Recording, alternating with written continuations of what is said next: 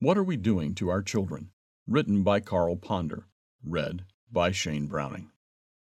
The absence of a stable family, including both father and mother, in all too many cases can produce maladjusted offspring. Cruelty and meanness have many times been associated with children raised without the constant influence of both loving parents.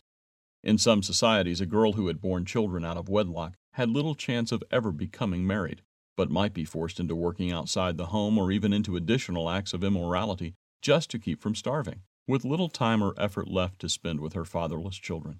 In many cases, such children grew up wild and untamed. The father is a very necessary part of a family. He should be the breadwinner and a loving example of masculinity.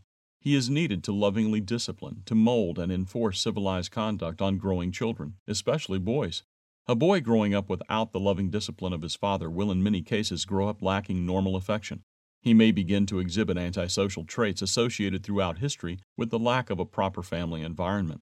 Some notorious fatherless boys of history were William the Conqueror, who conquered England in 1066, also known as William the Bastard; Francisco Pizarro, the butcher of the Incas; Alois Hitler, Adolf's father; and Saddam Hussein. Let's take a look at just one example, the cruel Iraqi dictator. According to Wikipedia, the online encyclopedia, Saddam never knew his father, who died or disappeared 5 months before Saddam was born. While pregnant with Saddam, his mother lost the future dictator's 12-year-old brother to cancer. This loss left her in a state of deep depression. She then failed in an attempt to abort Saddam by attempting suicide.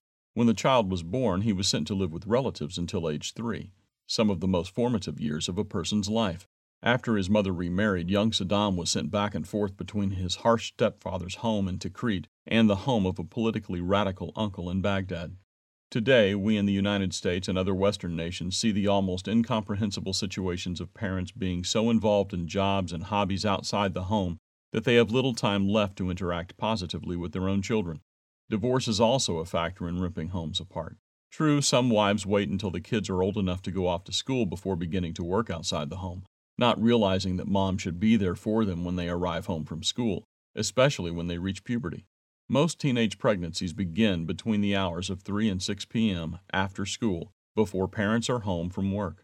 No wonder so many kids wind up on drugs, sexually active, and involved in other degenerate lifestyles. Roderick C. Meredith put it well when he said in his book, The Ten Commandments, quote, "The home and the family unit are the basis of all decent society, and the relationship of children to their parents is an exact type of the spiritual relationship between true Christians and God. The lessons of character learned in that relationship may last children the rest of their lives, and for eternity. In the eyes of a small child, a parent stands in the place of God himself." Unquote. See page 37.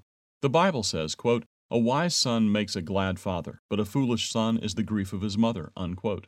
Proverbs chapter 10, verse 1. And, quote, "A wise son heeds his father's instruction, but a scoffer does not listen to rebuke." Unquote. Proverbs chapter 13, verse 1. How can a son become wise, and how can a son hear his father if his father seldom has time to spend with him, or there is no father at home at all? Christians in the New Testament were given these points of sound doctrine.